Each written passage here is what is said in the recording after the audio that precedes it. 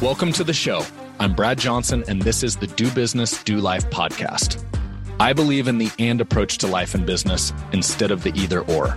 This show is my attempt to help financial advisors create unlimited growth and freedom in their life and their business through wide-ranging conversations with some of the most brilliant and interesting people on the planet. We refer to this mission as DBDL, Doing Business and Doing Life. Where do we even begin? First off, I just want to say this hasn't been easy.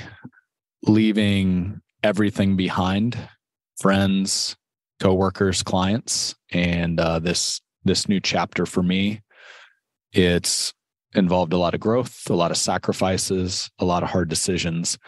And I just want to kick this next chapter off, this next podcasting journey off by saying it's been tough to be gone.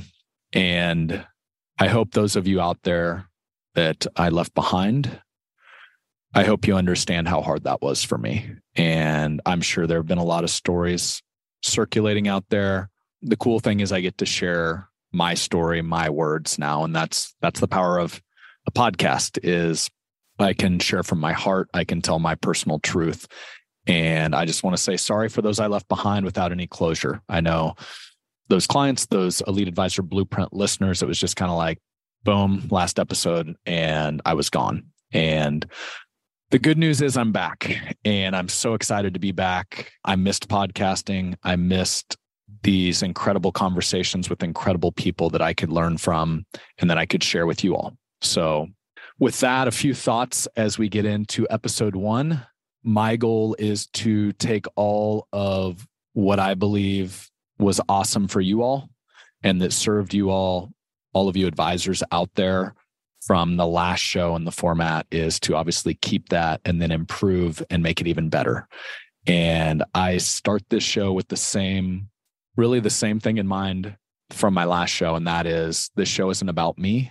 It's about curating incredible guests, some of the most brilliant people on the planet, and having curious conversations that serve the independent financial advisor space out there.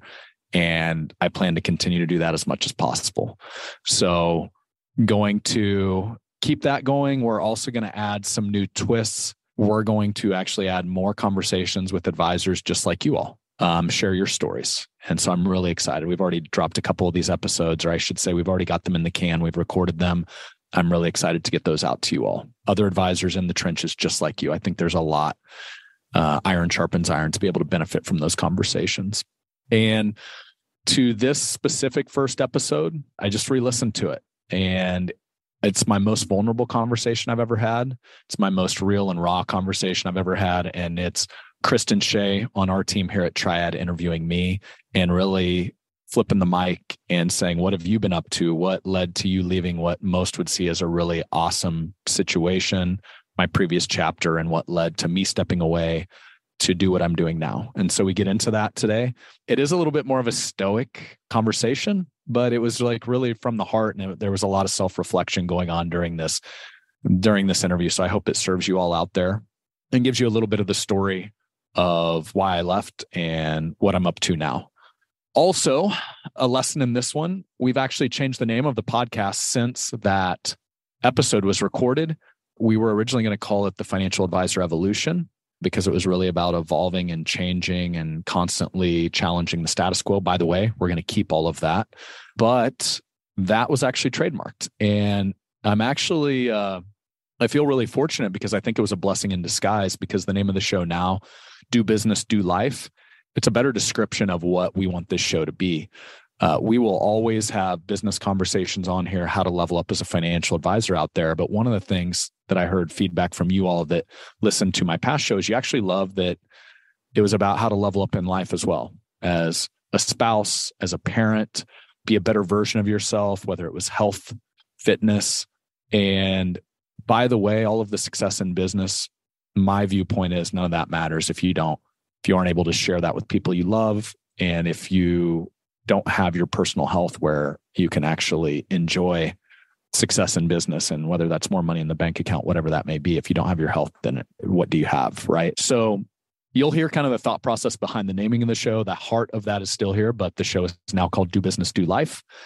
And the other thing that I'm going to change, I'm going to do this show more frequently. We're going to drop this weekly. One of the things I always wanted to in the past, but it was kind of, I had a kind of full-time job and it was kind of off the side of the desk. Now we've been able to assemble a team, remove myself as a constraint. And so I'm really excited. Many of you know Kristen Shea, fellow team member, our chief product officer. She will be doing show intros from here on out. That was one of the constraints. I was great at recording the episodes, but it was tough for me to go back, deconstruct, share the key takeaways. We've really systematized this process. I'm really excited because now we can get more conversations, more episodes out to you all faster. So hopefully we can help you more. So you'll hear Kristen interview me today, and then you will hear her on future episodes with really introing the show. The other thing we're going to keep from the past show is we're going to keep loving on you all as far as our listeners, and whether it's authors, new book drops, whether it's kind of key concepts or ideas shared in episodes, we're going to give a ton to you all as listeners. And so she will also be talking about what are the gives, the takeaways, the free gifts from each episode and how to get those. And with that, we're actually going to make that easier.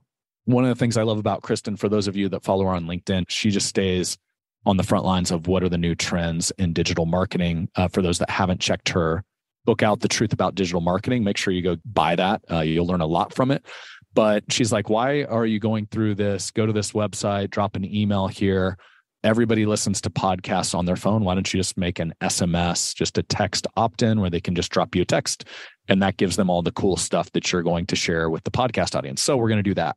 So with that, we wanted to make it as easy as possible for everybody that listens to the Do Business, Do Life podcast to unlock maximum value out of each and every episode. We are going to create access to the DBDL Insider Hotline. This is a text hotline, 785-800-3235 or 785-800-DBDL, as in Do Business, Do Life. And all you need to do to unlock and join the VIP crew is text DBDL, as in Do Business, Do Life, DBDL, to that phone number. And what that's going to do, you will get a response that comes back. It'll ask you a couple more questions, and then you will have reserved your spot in the insider crew for the Do Business, Do Life podcast. We haven't even figured out all of the ways we're going to add value to you, but just a few ways we will out of the gates. You will be the first to know when each new episode drops. You will also know the additional gives, tools, resources. We'll have a ton of authors on. So books, how to unlock those, how to get maximum value out of each and every show. And we're working on a few behind the scenes ideas, such as private meetups, such as private conversations that this group will be invited into. Just know that if you want to be a VIP on this show, that's the way to get there. So with that, on to this week's episode. What's up, Brad? What's up? Welcome to Financial Advisor Evolution, sir. It's good to be here. It's long overdue. Yeah.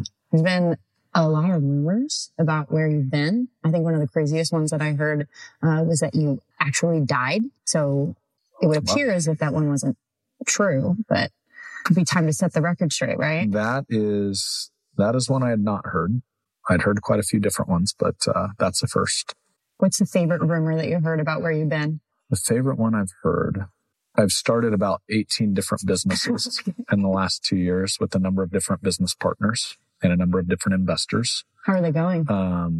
Well, that's a good question because as far as I know, none of them exist, the rumors anyway. So, yeah, I think it's just a lesson in this industry. I mean, at the end of the day, this is a really big industry that's really small.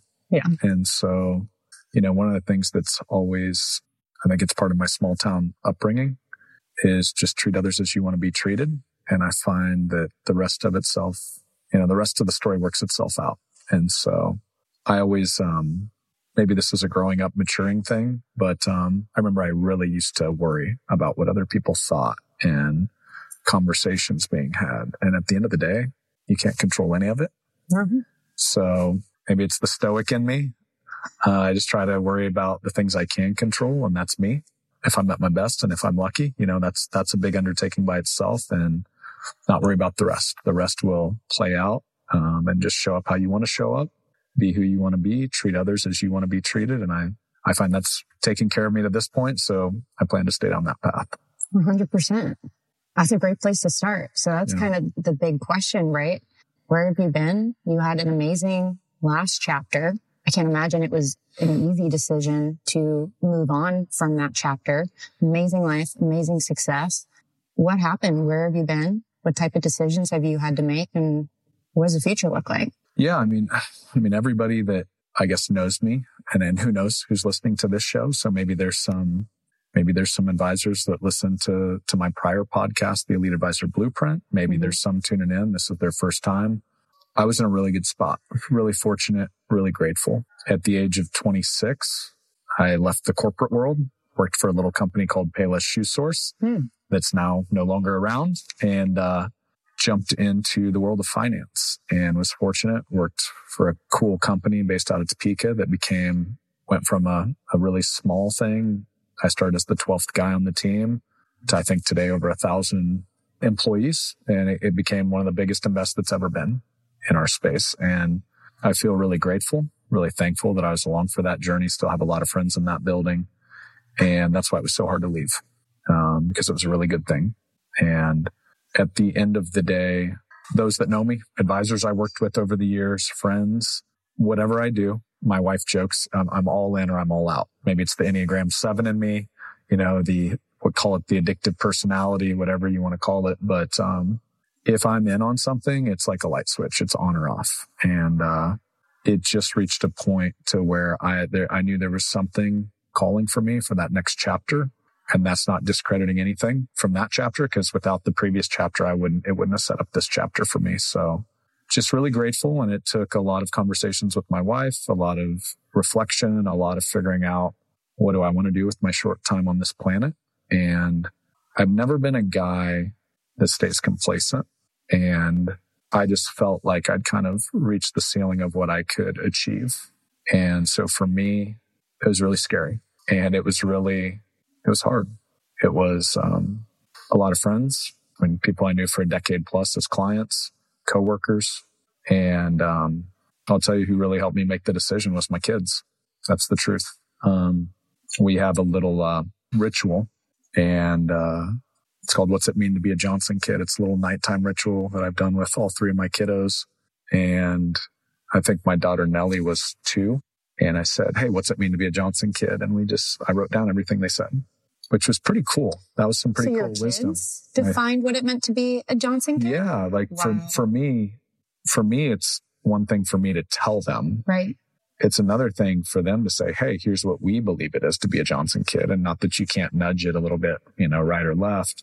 And how old were your kids, by the way, at the time that they did that? That seems like such an amazing exercise to do with your family. Nellie was 2. So wow. She's our youngest. She's 6 now. So 2, 7, and 8. Amazing. So what kind of words did they come up with? Well, as a 2-year-old, that's Johnson kids love their mom, love their dad. But there were some really cool ones. Or princesses. Right.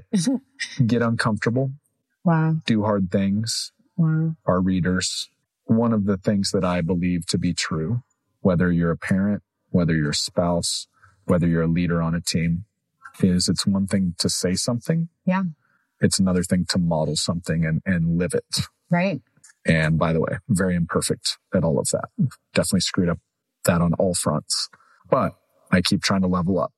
And one of those nights, I was doing this with our kids. Okay. And I was at the time, Braun and Nash shared a room. And I remember saying, we'd basically, there were like 25 things on this poster. Wow. And I'd say, just name one. What's one thing it means? And I remember, I think Braun said, Johnson kids do hard things. Wow. And Nash said, Johnson kids get uncomfortable. And this was as I was contemplating, what does the rest of this look like for me? And hopefully, if there's any advisors out there listening to this that are going through that, whether in their career, business decisions, family decisions, I think it's really hard when you look short term It's really hard because then it gets messy and but wait, I'd walk away from this money or that money, or what about this? And you think of all the reasons why you can't and why it's uncomfortable to make that decision that in your heart is right. Mm-hmm. And where I went to as a parent, and I hope someday when this life is over, near its end for me, I just pictured Covey's 7 Habits. It talks about writing your own obituary in advance. And how do you want to live your life so that that's the obituary you want written? And I just pictured in that moment, like being there with my kids, hopefully surrounding me, hopefully my wife, Sarah, surrounding me. And then them looking at me and saying, did Dad do what he told us to do? And that's where a really, really hard decision got much easier for me, because I knew in my heart what I needed to do to get uncomfortable, to grow, to learn. And it took my kids to teach me that lesson, with, looking at things kind of through their eyes as a parent, them seeing their parent and how they kind of played it out in their stories. So that's at least a piece of what led to the decision. There was a lot of other things. This podcast, my prior podcast journey, this new podcast, just being able to continue to add more value, do it on my terms, control my own narrative. There was just so much of that I learned from kind of that prior chapter that really inspired me. Like it was time for that next step, that entrepreneurial journey. Absolutely. It's amazing how your kids were the ones that motivated you to do it. Was there any fear for the sake of your family, right? I mean, I think a lot of advisors can probably relate to making tough choices with the hope for a better future long-term, knowing that there would be short-term sacrifice. What was the conversation like with your family when you said, hey, I want something else and I don't know what it is, but it's time for a new chapter, and just bear with me? Yeah. Well, I owe a lot of credit to my wife, Sarah, who obviously and had it not been for her support in the first chapter, when I left my corporate job, I was 26.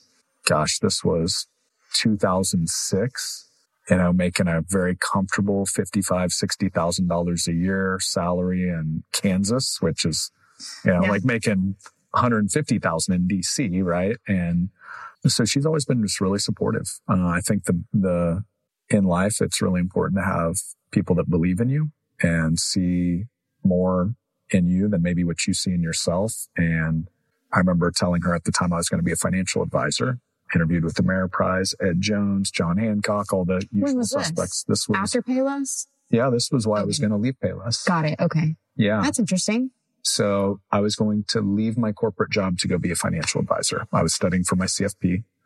And at that point in time, my buddy Sean Sparks says, hey, there's this new little company in Topeka, Kansas. They're interviewing. If you're quitting your job anyway, I mean, you should at least interview. And so that was how it came to be.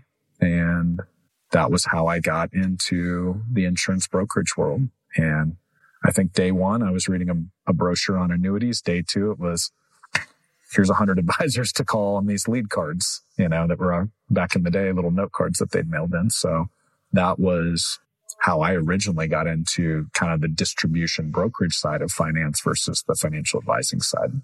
That's awesome.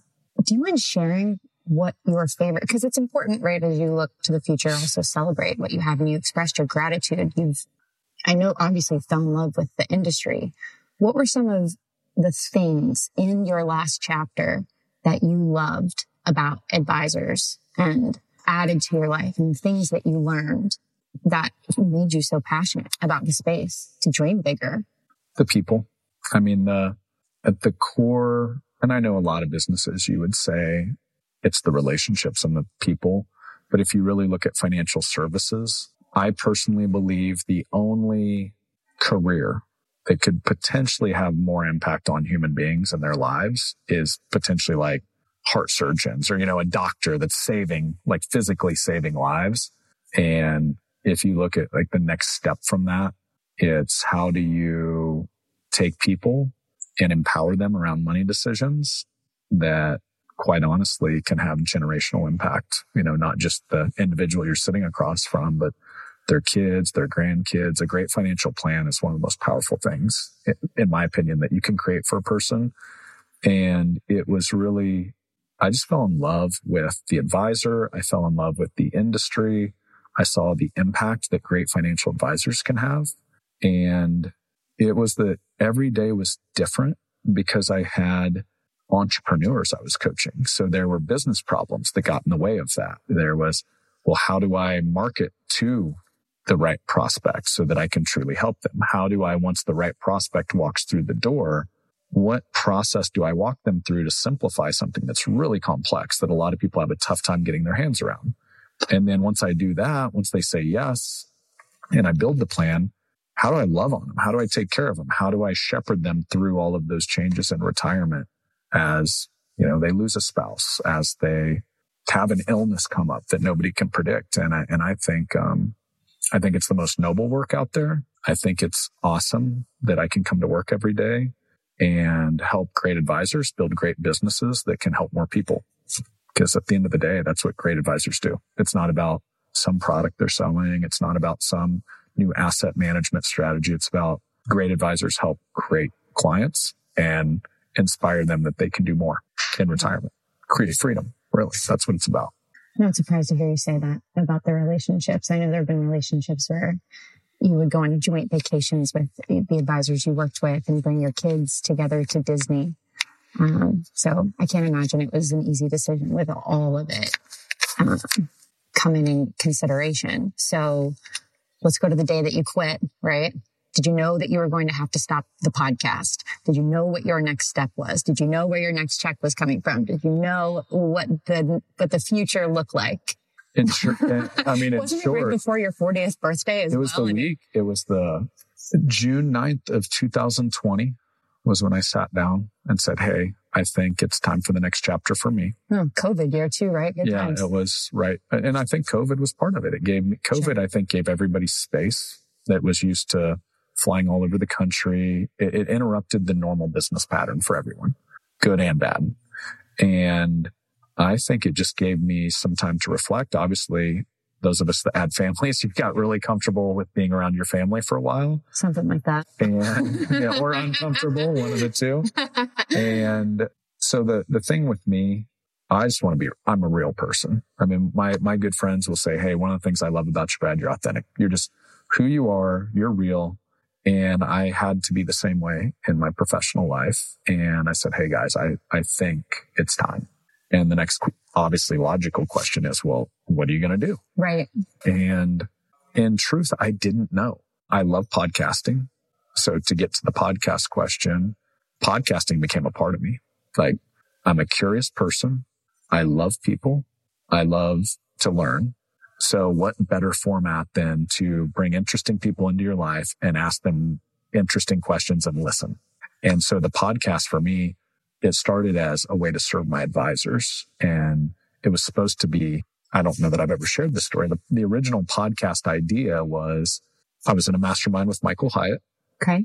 I was trying to solve a business problem. The business problem is get a bunch of successful financial advisors to show up at the same place, same time, and get on a live Zoom call. How do we herd cats? Yeah. Good luck. Good luck. Right. And so I give Michael full credit. He's like, why don't you turn these conversations into podcasts so advisors can consume them on their own time? Airplane ride, jogging, working out, whatever. And so that was the birth of the Elite Advisor Blueprint. And then, 75, 80 episodes later, I just got addicted to it because it was originally a way to have a conversation to serve my clients. But at the end of the day, I would have done these if nobody was listening because I was sitting there interviewing some of the most brilliant people in the world, some of the most interesting people in the world, having complete imposter syndrome of like, wait, why are they talking to me again? Yeah. And just getting super curious and learning. And my network expanded. I became friends with many of my guests. I was learning. I was growing. I could bring a lot of those lessons back into my own business. And then just the added benefit is it's helping a ton of advisors out there. And so to circle back, I didn't know. I was like, I might podcast for a couple of years, and I took time. So August 14th was my last official day, the day after my 40th birthday, 2020. I took 2.5 months. It's like the first time I think I can legitimately say I was like lazy. Like I really didn't do much. I hung out with the family. We did some some cool little, experiences. But I really wanted to not jump into the next thing. I wanted to be really intentional, and I got a lot of clarity. I had some really great conversations. Guys like Ron Carson, went up to see him. He's, definitely helped me. I know he's helped a lot of advisors out there. John Bowen of CEG, had some good conversations with him. And I just wanted to get really intentional about the next chapter. And the crazy thing is something that I loved, which was the podcast. It was a season where that went on a 2-year hiatus because I just didn't have the bandwidth helping build this new business, right? Triad and all of that took. And in hindsight, one of the things I learned is how dang tough it is to be an entrepreneur. It's, as I was joking with one of our offices the other day, I go, you know what I learned? It's a lot easier to coach entrepreneurs than it is to be one. And I've got so much more empathy now for the advisors out there getting pulled in 50 different directions where they're trying to meet with people, drive revenue, make sure cash flows up for the firm, while at the same time being the head marketing guy, trying to do seminars on this hand. And then, oh, wait, we've got a service issue over here. We dropped the ball.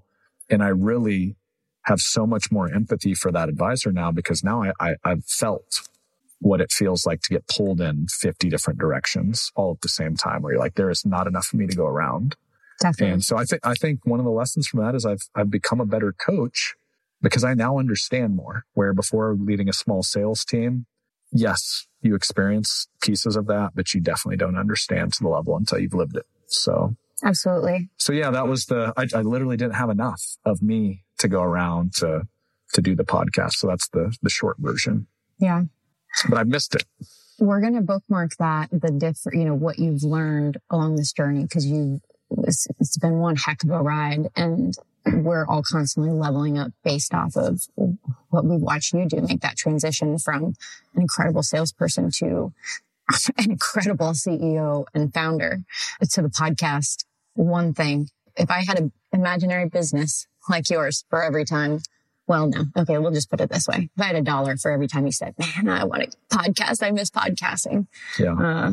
I'd be a pretty rich lady. Do you remember what you said your vision was for the future when we talked, I guess within the week of you quitting? I don't think you and I have ever talked about this. You painted a visual picture of what you wanted the next chapter to look like. I remember pieces of it, which I think what's interesting is pieces of that have definitely played out. But the piece that I remember is I wanted a community. I wanted to create a community because when I really look at the value where I see like magic happen in our space, and there's a lot of different models, right? Brokerage models, RIAs, BDs, mastermind groups, all of that. One of the things that I always challenged myself to do, I read a book called The Richest Man in Babylon. This was, I don't even remember the year, but it was take 10% and invest it back in you. Okay. Everybody's like, hey, take a percentage and invest it in this investment and all that, but it was invest in you. And that was one of the driving reasons why I cut a really big check to get in a private mastermind with Michael Hyatt, who that's paid off exponentially, made me a better husband, made me a better business person, made me a better parent. And so there are shortcuts in everything in this life. And if you're willing to invest. And so I invested in that and had friends all over the country. In Canada, there were some amazing entrepreneurs in that group. And then obviously led by Michael Hyatt. He speaks for himself. And then the next thing was I was in Strategic Coach, Dan Sullivan. I know many financial advisors have benefited from Strategic Coach and Dan's frameworks and teachings. And then mastermind talks with Jason Gaynard, 150 entrepreneurs from all over the world.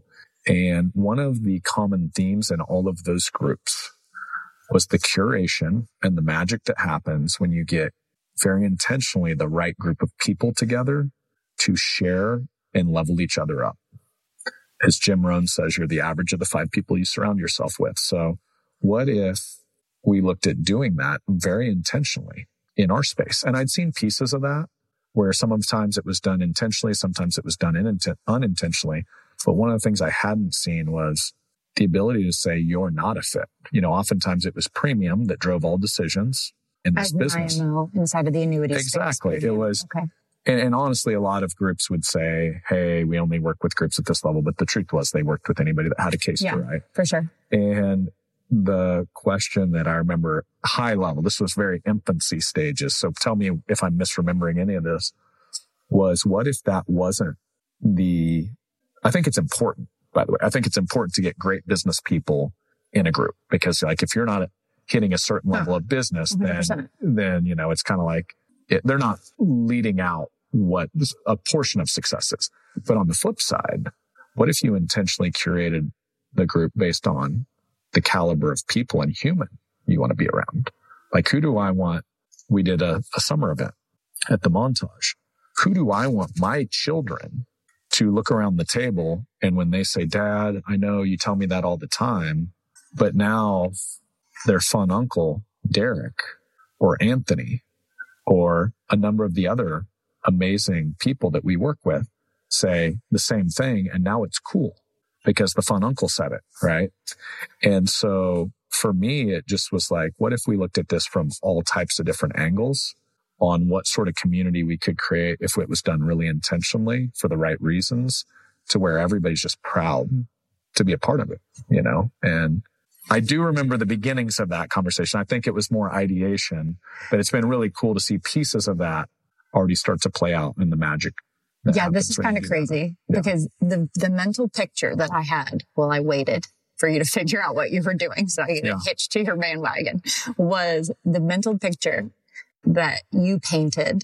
The vision is amazing. Talk about the power of a vision. That's what could be something we can talk about. Was that you said, I don't know what I want to do, but what I want to be able to do, right? Don't know what I want, but I kind of know what I want. I feel really convicted about this is exactly what you just said. So it's really cool that it's the same. You painted a picture of renting a villa in Italy for a month. You said where I can bring in some of the best, brightest, smartest people on the planet, the Michael Hyatts of the world. And this is not promissory. This was a vision from 2020, of course.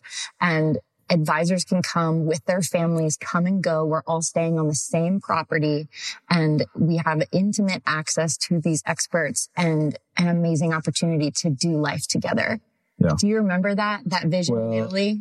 Yes, I do remember that. And by the way, I still want to do that. Yeah. The word you just said that I think is a really important word is access. And I think there's a lot of really cool events in our industry. I've been to a number of cool ones that I've learned so much from. And the thing though that I see a lot is you have some amazing keynote. They come on stage for an hour. They blow your mind. You scribble notes as fast as you can scribble them. And we've all been there, right? And then you've got all the intention in the world to go home and feed this to your team, or, hey, I've got my top 3 action items to implement.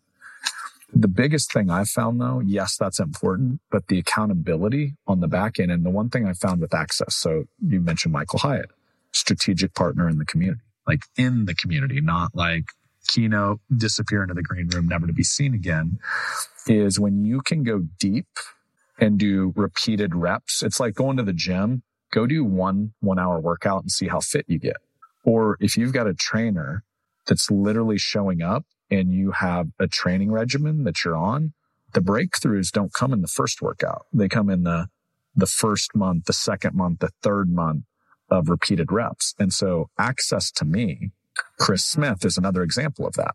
All of these were from the podcast, right? It's, I heard the Chris Smith episode. That was insane. Oh, I learned so much. I re-listened I had people that listened to that episode 3-4 times. And I'm like, well, what would it look like then if you brought a guy like Chris Smith into the community to teach, to help lead sessions, and to go deep, not with just the advisor, because the whole other aspect is we forget about the team. Like any advisor I've ever seen that scaled any business that's worth anything, it becomes less about the advisor over time. It becomes more about the team and empowering the team and leading the team. And that's a whole nother conversation, is how often our industry leaves the team behind and does these amazing events for advisors. But then it's like, now they go home and now their team's like, whoa, buddy, hey, we're trying to run a business and you just tried to get me to change our entire business model in the next week. That's interesting. And so, yeah, to me, that's the beauty of bringing awesome people, awesome frameworks, leaders into a community, and not just for the advisor's benefit, but for the team's benefit as well. So this feels like a really great transition. We'll summarize first, right? You're at Payless, 26 years old, fell in love with the industry, joined an amazing company that you're extremely grateful for, built incredible relationships. You probably grew up with it, right? And you fell in love with the industry and saw that there may be opportunities to potentially improve it, or at least just opt for you to operate in the industry on your own terms. So you take the leap, right? You take the advice from your kids. You go completely AWOL meaning like radio silent, grow your hair out. Everybody freaks out. What have you done with your hair? Please cut it. Little did I know how big of a conversation piece that would be, by the way. Oh my goodness. Hey, advisors, if you're listening out there, if you just really want to shake things up with your clients and team, just don't cut your hair for 2 years. It's going to create some just incredible conversation around just that by itself. Right. Very like startup, like San Francisco tech vibes. So you make the leap. You make the incredibly tough decision. You jump ship on your podcast, which I think by the time you left was one of the top podcasts in the industry. Is iconic. You would never say that, but I will say that for you. Advisor Blueprint was iconic. It's an amazing show. Radio silent, took the time to figure out what you wanted, and you went through this evolution to do hard things and get uncomfortable as a Johnson, right? Mm-hmm. So we renamed the show, right? Show's a little bit different than it was last time. New podcast is Financial Advisor Evolution. Feels like a great time to talk about the name. I know you're really intentional about the name of the show. Can you, in the spirit of talking about, focusing on the team and intimacy and being able to scale and what it means to be a leader as an advisor, can you talk a little bit more about the concept of the Financial Advisor Evolution and some of the challenges in the industry that you'd like to solve? Yeah. So the name wasn't by accident. We put a lot of hours into it. Thank you. Thank you to you, Kristen. One of your gifts, and those that have followed you on LinkedIn, you're as passionate as anyone I've ever met about this industry. And so it was really cool to go into ideation mode and kind of just talk through, like, what is the vision for this show? I mean, the truth be told, the Financial Advisor Blueprint, yes, I did put some thought into that. In fact, I used Dan Sullivan's unique naming guide to get to that.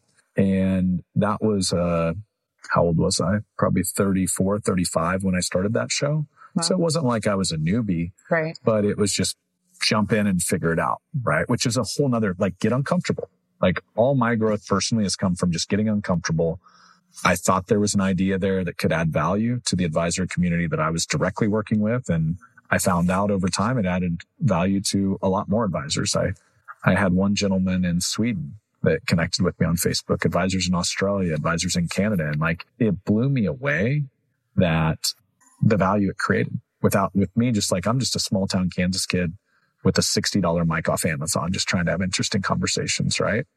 And, as I thought about the next evolution of the show, what I'd seen play out, my own personal evolution, yes, but also COVID happened. A lot of advisors had to evolve. Literally, that threw everybody's marketing plan out the window. Then I saw this other evolution happening in our space. One of the biggest things that advisors struggle with that we're facing head on right now is, like, if you go back to 2007 when I got in this industry, most of my clients were solo advisors trying to figure out how to market. Okay. Dinner seminars, radio shows, TV shows. Now that's evolved into podcasts, YouTube videos. So there's been an evolution there by itself. And then it was, hey, once I get these people to come in and meet with me the first time, how do I actually say the right thing to help them understand I can help them so they say yes and become a client?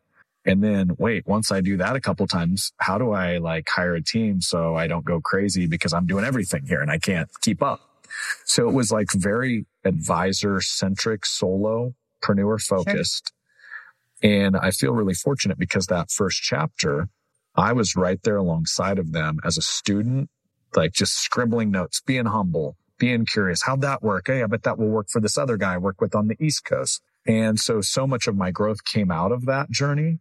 But then I saw the next evolution of that, which is these advisors have now reached this success to where this founding advisor, a lot of advisors that we work with are partners. And now they're like, wait, now I'm capped out. How do I take 10, 20, 30 years of knowledge and train the next generation of advisor? And that's really tough. How do you distill all of that wisdom into a 25, 26-year-old kid that just got licensed, is great, eager, willing to work their butt off, but that's a lot. And so for me, the financial advisor evolution, I didn't want to limit the conversations that could be had on the show. So a lot of what worked on the prior show, I plan to have incredible guests, have incredible conversations, long form, just like last time, because I feel like the gold comes out once you've settled into a conversation. But to me, evolution is big enough. We can tackle all kinds of things. We can tackle the digital evolution of from brick and mortar to digital that's happening right now. We can tackle the face-to-face appointments to Zoom appointments that's happening right now. We can tackle the solo advisor trying to become a CEO that's happening. I mean, I've got advisors where they don't do appointments anymore because they don't enjoy them. They want to go be the face. They want to be the brand, the TV, the radio, and they want to manufacture appointments for their team. But in order to do that, you know this, Kristen, you've got to have a scalable financial planning process, ideally proprietary and trademarked, that they can only get from your firm. You've got to have a systematized appointment process, a first, second, third. You've got to have a systematized service model. And you look at any company that's ever scaled to any level, how they did it is they had to put systems in place that allowed that to happen. And so I see all of these evolutions happening, and that's just a handful off the top of my head. But to me, the only constant is change, and the very best advisors that I work with constantly evolve, and they're constantly challenging the status quo. And I was like, what if we just did a show where that's all we did was challenge the status quo of how you evolve as an advisor? What that means today will mean something very different 5 years and 10 years from now. And to me, that felt like, okay, I'm on board with that. You know me, I like to geek out on that 100%. Stuff. So you do too. And so to me, that felt on brand and something that I can sign up for the long term. And you're not going to take any more like 2-year hiatuses, right? In the financial advisor evolution, is that in the plans? Well, grow your hair down to your knees. I can't predict the future, but what I can say, the format of the new show, one of the things I'm excited to do is have you on the team, because I know one of the things that really did not allow me to get as many shows out as I would have liked to was I was the constraint. I was the one that was getting in the way of getting the shows out. And obviously I had a great team, you know, Charlie and a lot of the team behind the show. So shout out to you, Charlie. Couldn't do it without you. And he's obviously on the team for this round. But I'm really excited that I can just have incredible conversations with incredible people. And now I have a team where we can start dropping episodes just on a much more consistent basis, because to me, that's fun. And we can just add even more value out there in the advisor community if we do that. 100%. No doubt about it.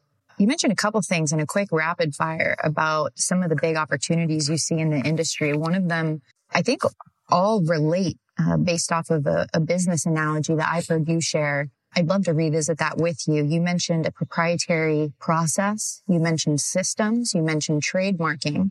But can we unpack that a little bit? Can you talk about why that matters and exactly what advisors should be thinking and what next steps they should be considering in regards to trademarking? I mean, trademark for what? Processes for why?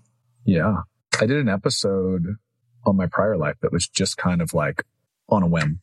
It was titled Process Over Product. And one of the things I think is a talent I have, and I'm not like an arrogant person that's like, I'm the world's best at this or that. But one of the things that's been shared with me by just a number of coaching clients is like, Brad, one of your strengths is you see all of this stuff happening out here and you pull themes out of it. Definitely. And identify, wait, this is a core thing 100% that should be a thing that could make a massive impact regardless of marketplace. And it's it's Malcolm Gladwell, 10,000 hours. At this point, I think I've done 30,000 plus hours of one-on-one coaching calls with financial advisors all across the country, different team sizes, different, how they build a financial plan. But one of the core themes that I've seen is we are in a very commoditized industry.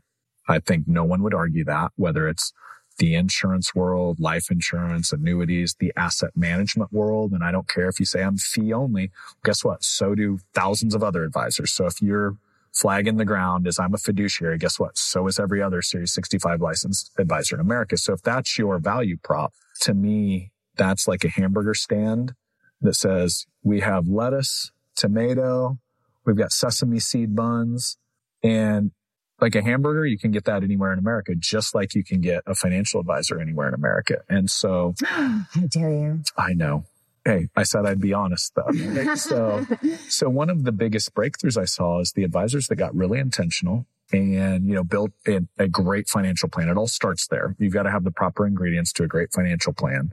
Okay. But income, investments, tax planning, healthcare, legacy estate, kind of the CFP standard plan. But the next thing is, how do you package that? The thing I saw happening, because I feel like this trend has already passed in finance, where it's like, hey, you need to name and trademark your financial plan. That was like a new thing 5 years ago. I feel like that's kind of gone through the industry in a wave. Like a lot of advisors have heard that before.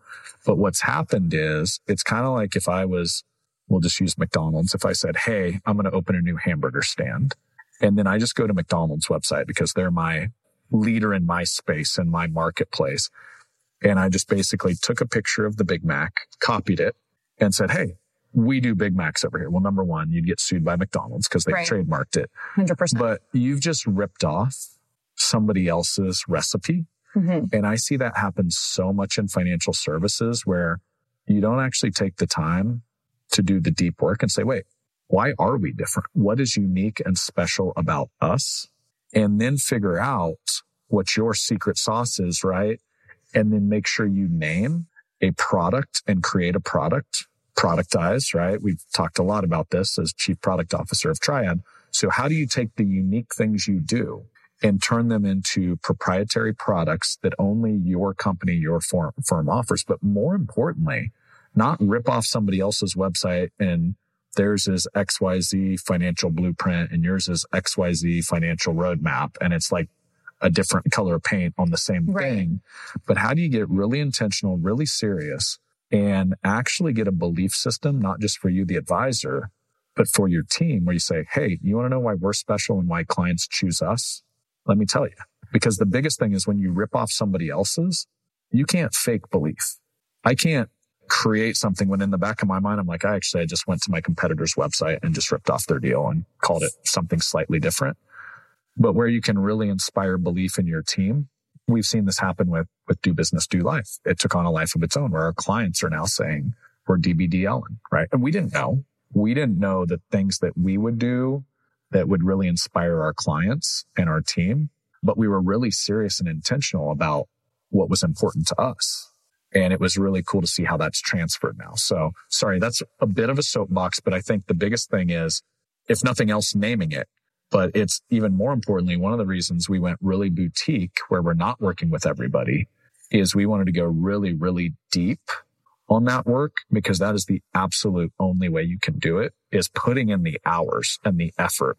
And that is not a 30-minute phone call. That is a process to go through. And I know you've been instrumental in our first 100-day journey as an advisor at the firm. And so that's like super intentional, real work. And most advisors have never slowed down long enough to do it. 100%. So 100%. I'm very passionate about that, in case you can't. If there's a belief system, I believe that is a game changer for every advisor that has not taken the time to do it, because I've seen it work in every market, at every size of firm, whether you have 2 employees or 40 employees. It works over and over. And to clarify, what works over and over, no matter how many employees you have, is having a product that is not an investment. It's not an annuity. It's not a life insurance, but it's your experience packaged into a product as the thing that you're selling. Is that what you're saying? Yeah, I mean, look at it this way. So productize, systematize, scale. Most financial services firms, the first time I talk to them, they say, hey, what's working for marketing? So they're trying to go directly to scale, when in reality, they don't even know what their product is. So if you're listening out there and you're an advisor, here's an easy way. And do this quiz with your team too. In 30 seconds or less, Why do your clients choose you? Why do they choose your firm? And if you're honest with yourself, you're going to see a lot of advisors squirm. You're going to see a lot of team members say, I don't know, we've got good customer service. And if that's your answer, you are a commodity. And I'm not being a jerk. I'm just really being truthful, because I hope I can serve some people listening. And so when you get really Apple didn't roll out an MP3 player. They weren't even first to market. They rolled out an iPod. And then what they did was they made it sexy, and they had some really cool marketing around it, but they really got the product right first. They did the same thing with the iPhone. And if you remember the first tagline to the iPod, it was 10,000 songs in your pocket. That's inspiring. That's I want that. And every other MP3 player was we're an MP3 player. They didn't have the product down, and they didn't have the inspiration down behind the product. And when you slow down and do that, one of our firms live every day in retirement like it's a Saturday. That's inspiring. Not like we build financial plans.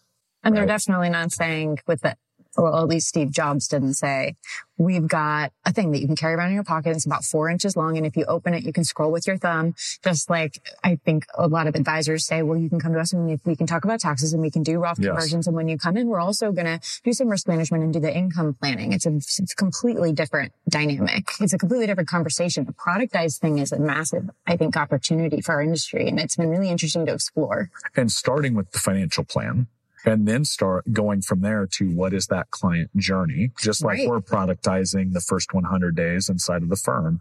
Once you do it one time, you realize how it applies to everything. Everything there's so much that can become a product. Your approach to beneficiary reviews, right? Anything.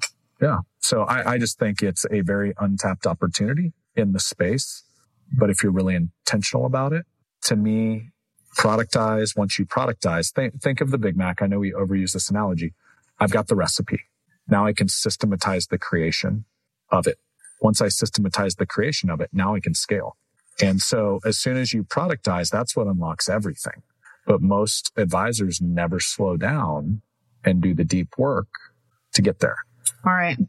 So speaking of naming, I don't even think you said the name of this new chapter. So you did start a business, true or false? And if so, does it have a name? So Triad Partners is the new venture. Okay. Triad with a T? Triad with a T. Excellent. It's right here. In fact, funny story. We're actually just talking about the intentionality behind a brand. And so Triad Partners, if you deconstruct the name, 3 parties interconnected. A players only on the team, strategic partners in the community, full access. We already talked about Michael Hyatt and Chris Smith. Obviously, it's easy to see A players like yourself. Here's the key with A players to me. An A player is always free. What? An A player pays for itself. Oh, okay. Well, here's a really big thing that I've learned. A lot of financial advisors are great salespeople, but they apply all of the sales side to prospects, potential clients coming through the door, but not necessarily to talent acquisition and recruiting a best-in-class, world-class team. An A player is always free because an A player does the work of 3 C players. And also the other thing is if you have 1 A player and you want to drive them off, team them up with a C player and watch how frustrated they get. Watch when they have to do the follow-up. They have to check on the email they sent 3 days ago. Did that thing get done? And so if you want to build a high-performing team, you need to attract high-performing talent. No different than if you were going to win a World Series or a Super Bowl. It's the same concept. But if you look at the talent acquisition that most advisors focus on in this space, oftentimes what they miss is they're looking at it as an expense versus an investment. And if you look at it as an expense, what's the least I can spend to fill this gap on my team? You're going to get people that don't have jobs, that are out there searching for jobs all day. Best-in-class people already have jobs, which means they need to be convinced your company is a better alternative than the one they're at. And that is sales, and that is recruiting, and that's like a massive thing. So, sorry, off track here, but Triad Partners, A players only on the internal team, strategic partners, and then lastly, world-class advisors. The most elite, top 1% from a production standpoint, growth-minded, because you can't teach a student that doesn't want to learn. And number 3, we've already talked about it a little bit, DBDL, do business, do life. Life's too short for me in our team to work with people we don't want to hang with and do life with. So what's really interesting is we got really intentional about what is the future of this community that we want to build. And we want to build it like a community, and a community is curated. A community is not just whoever walks through the door. And as we thought about how do we want to visually represent that, fun story behind the scenes, this little triangle, I don't know if you can see it on the video. Little triangle caused so many problems. I mean, here's what's cool. You know what's cool about A players? They're passionate. Yep. And there was a lot of passion in what is the logo that represents that, to the level of damn near a fist fight in our conference room right over here. Basically. Flip the table. But what I loved about that, when you get A players together, and ideally you're communicating in a healthy, challenging way, not a, throw punches sort of way, it is amazing the magic that happens. It's like, I heard Steve Jobs tell a story one time when he was a kid growing up. He had a neighbor that was like the grandpa of the neighborhood. And he said, he told a young Steve Jobs to like come over. And these days you wouldn't be like walking to this random dude's garage, right? But he walks into this guy's garage and he has this old school cement mixer. And he tells Steve Jobs to go get a handful of these rocks from the driveway. He has him throw the rocks in to this little cement mixer. Okay. He throws like some dust in there and he says, come back tomorrow. Okay. So young Steve Jobs. Young Steve. This is a real story, by the way. This is a real story. Okay. Young Steve Jobs comes back the next day and this guy reaches in there and pulls out these beautiful polished rocks. And Steve shared this analogy. He said, that's what happens when you get A players together. The friction of them kind of, let's say, debating a healthy debate around topics, they polish each other. Sure. And I've seen that play out. And that, like, honestly, this logo was a piece of that. Now, there could have been a potentially healthier debate. Potentially. But the passion in that room, you can't fake that. And that's what happens when you get A players together and magic happens. And so we're going to do our very best to continue to attract the absolute best talent in the business, pay them a fair market value, which is higher than, because guess what? A players are expensive. Yeah, I was about to say. But they're worth it. A players are free, but they're expensive. If you look from a business sense, 1 A players, 3 C players. 100%. And C players turn over and quit and aren't there when the going gets tough. And so anyway, that's been a lesson. And by the way, we've screwed that up. We've screwed all of this up along the way, but that's the pursuit that we're very aligned and passionate about here. So we're going to wrap this up. I've got 2 last questions for you. But first, just based on, I feel like we can do this forever, but 2 last questions after this. It's so funny that you talked about some of the heated passion. Said like a true wordsmither. Mm-hmm. It's definitely actually, you know what? An Enneagram 7 way of referring to it is the passion, right? I would love to hear your thoughts. I think that's been one of the most interesting things is really understanding the dynamics in between people and the journey that we went through to understand that storming during team development is natural and something to be embraced, right? Yeah. Put 3 strangers together in a room and expect they're just going to have this eloquent conversation. It's probably not going to happen, right? I mean, human nature is it takes a while to build relationships. And we've definitely gone through our storming phase, which is, there's 4 phases of growth, and it's forming, mm-hmm. storming, mm-hmm. norming, performing, right? We talk a lot about that. We coach to it. And we went from 0 to 35 team members in about 2 years. So if you go into that thinking there's not going to be some storming, you're naive. But the cool thing is when you get intentional about here's the role I need you to play on the team, and we're getting better and better the longer we do this at empowering. And as Ron Carson told me once in an interview, hire great people and get the hell out of their way.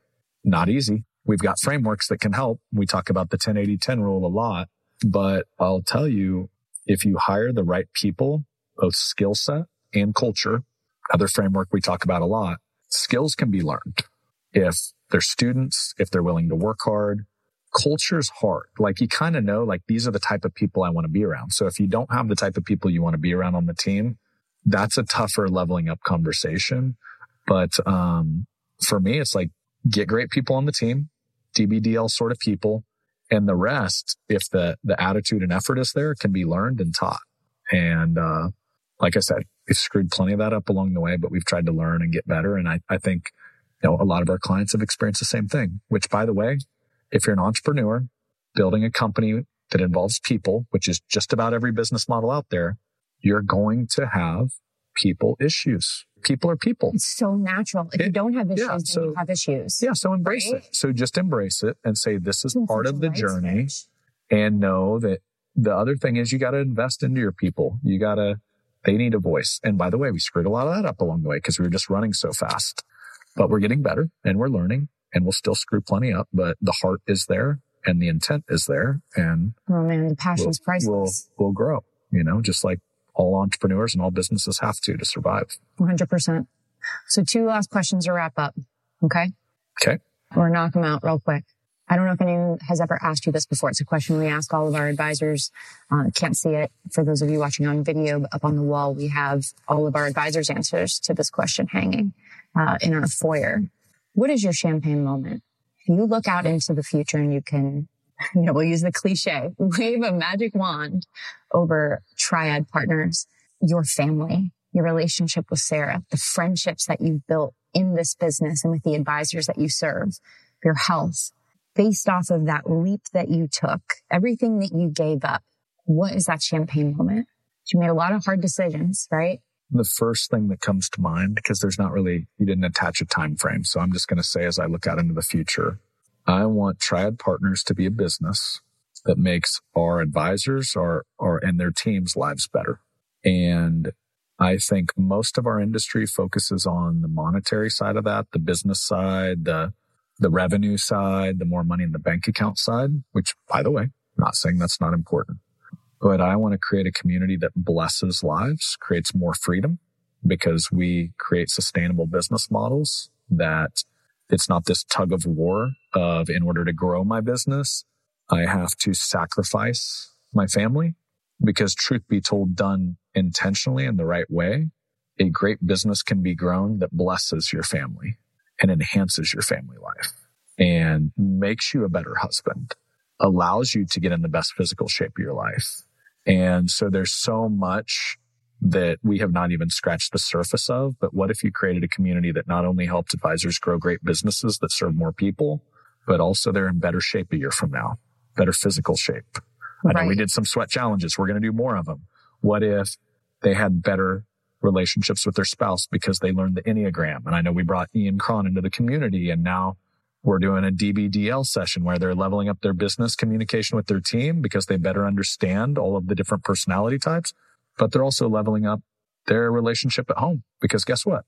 How many husband wives do we work with where it's all so interconnected? It's amazing. And so I just think oftentimes our industry looks kind of narrow. Mm-hmm. And my champagne moment is to have work-life integration versus work-life balance and make all of it better together, my own included. Like, I want my children and my wife to be better off because Triad exists. And they've made sacrifices, building a business over 2 years. Definitely they made some sacrifices. And so I want to continue to grow it in the direction that it just enhances all aspects of our team too. I didn't talk about our team. The same thing for our team, because that's where it starts. If we don't pour into our team, they can't pour into our clients. And so it all works together at the end of the day. That's awesome. I didn't hear anything about a villa in Italy for a month, but Let's do it in Italy. Let's do it in Italy. Okay. That's where we do it. All right. Last question. This is where we're going to get fun. Brad's usually the one asking questions. You guys really got to know Brad's amazing heart. But let's throw a fun one out there. Brad is known, for those of you that have not had a chance to sit around a dinner table or a happy hour with Brad, Brad loves to bring, as the podcast interviewer, curious person that he is, a list of table topics and ask the most random questions and have really deep conversations about them. This one's for you. Okay. Last night we had dinner at Sean's house with 2 founders inside of the community and members of their team, because it's a team training. Mm-hmm. The guitar came out. One of our founders crushed it on the guitar, was missing a string. It was amazing. Should have paid to be there. It was great. Quite the show. The idea came up of Triad Talent Show, putting this on the air because I'd like to hold us accountable to doing it because I think it would be very fun. We do a Triad talent show. What are you coming out on stage and what is your secret talent? Oh boy. Well, I'll give credit to a guy named Jordan. Oh, okay. I'm scared. I can solve a Rubik's Cube. Now, not quite as fast as he can. I think my best time was like 2 minutes to solve a Rubik's Cube. So I can solve an old school Rubik's Cube. That's one of my claims to fame, I guess. You build killer music playlists. You have great taste in music. I'm a great DJ. I can DJ a party. The guy on the aux cord is the talent. This is the real MVP. Yeah. Yeah. That's probably boring. But no, football coach. You could coach all of us with your son. I do like football coaching. Have us do burpees. Yeah. That would be a talent, getting all of our advisors and all of our staff CrossFit, to talk burpees. Sports cards, talk wine. The beauty of an Enneagram 7, we have all kinds of interests for our energy. So, yeah, if you're out there and haven't taken the Enneagram, read up on an Enneagram 7. We're the life of the party. So yeah, something like that. We enjoy nice wine as well. So, well, cheers. Kristen, cheers to our champagne moment, man. The conversation. Here's Financial Advisor Revolution. Our Cabernet moment. Yes, let's go. Okay, on to this week's featured review. This is episode 1 of the new show, Do Business, Do Life. And one of the things I loved about my old show is just the amount of engagement from the community that listened. And many of you were kind enough to just leave reviews, primarily out on iTunes, because that's still to this day where most people are finding podcasts. And one of the things we did is we gave away a lot of books. We gave away a lot of tools and resources from the guests. We plan to continue to do that. And I just love hearing from you all. I read every single review. I will continue to read every single review because it helped me and the team understand like how we could better serve DBDL community, or my prior life, the Elite Advisor Blueprint. And we'll continue to do that. And by the way, if you're listening in to this show for the first time and you happen to be a listener of my previous show, one selfish ask, if you can just take a second, if you're listening on an iPhone, just scroll down in the podcast app. There's a link right in the show notes where you can leave a review. Leave an honest review, please. Like, don't make anything up. Like, just share from your heart. And like, what was some past ideas or concepts you took from old shows that really hit home with you? It really will help the new show launch to where people that haven't found the show, they'll just know it's worth listening to, and we can add value to the financial advisor community out there. So if you can do me a huge favor, I'd love to get to 100 as quickly as possible. So share it with a couple of your advisor friends and just ask them to do you a favor. And hopefully you share a show that can impact them like it has, I know, many of you out there. So with that, here is a review from user New Day PFC. Left on May 4th, 2020. It wasn't too many months before I stepped away from my prior gig. So it says, excellence redefined, 5 stars. EAB was one of the first podcasts I subscribed to and is my all-time favorite. I recently transitioned to the role of FA, financial advisor, after years in the financial and retirement education field. And this show has opened my eyes to an entire world of financial planning and business experts. I have about 20 episodes saved on my phone that are jam-packed with superstar guests and paradigm-changing ideas. Thanks, Brad and team, for sharing your passion, expertise, and commitment to striving to take the advisor world to the next level. Thanks so much, New Day PFC, whoever you are out there. By the way, if we haven't connected in person, hit us up somewhere out on social. Twitter is probably the easiest place to get to me directly. I'm at Brad_Johnson. And that's the goal, is to take all of the good out of the old show. We'll continue to have an eclectic guest list. We'll continue to source like just the most brilliant people that I can find in my network or in my network's network, and continue to just add as much value as this industry changes and evolves, and have really in-depth conversations that can add value to y'all and challenge you to maybe think a little bit differently about your business than you have before. And by the way, on that note, if you're listening in and you have an idea for a guest based on kind of the vibe of the old show or the new show, please hit us up on social. It's DBDL, as in Do Business, Do Life podcast, on just about every social that we could grab that handle. So wherever you're at, just message DBDL podcast and say, hey, here's a great potential future guest to check out. By the way, like I would say, don't say that potential guest is you. I would say that's like the quickest way to like not get on a show is say, I've got a great guest for you. It's me, and be kind of self-serving. But if you've got somebody in your network that is amazing, or you've been to a conference and they just blew you away and you'd love an in-depth 60, 90-minute conversation with them riffing on finance or, do business, do life, wherever they may fit in to that, hit us up, let us know. We'd love to utilize you all to continue to have the sort of conversations that can serve you. So with that, thanks for tuning in to episode 1. Can't be more excited to get this show back out on the internet. And yeah, hit me up. Let us know how we can serve you. And by the way, I think episode 2 is already live. So go check that out now if you haven't already. All right. Catch you on the next show. Bye. Thanks for listening to this week's episode of the Do Business, Do Life podcast. As we wrap, for access to show notes, transcripts, and exclusive content from all of our show's guests, don't forget to visit bradleyjohnson.com/podcast. And before you go, I've got a quick favor to ask. If you're liking the podcast, you can help support the show by leaving your rating and review on iTunes. Not only do we read every single comment, but this will help the show rank and get discovered by new listeners and other financial advisors out there that can benefit from the show. Trust me, it really does help. So thanks again for joining, and be sure to tune in next week for another episode.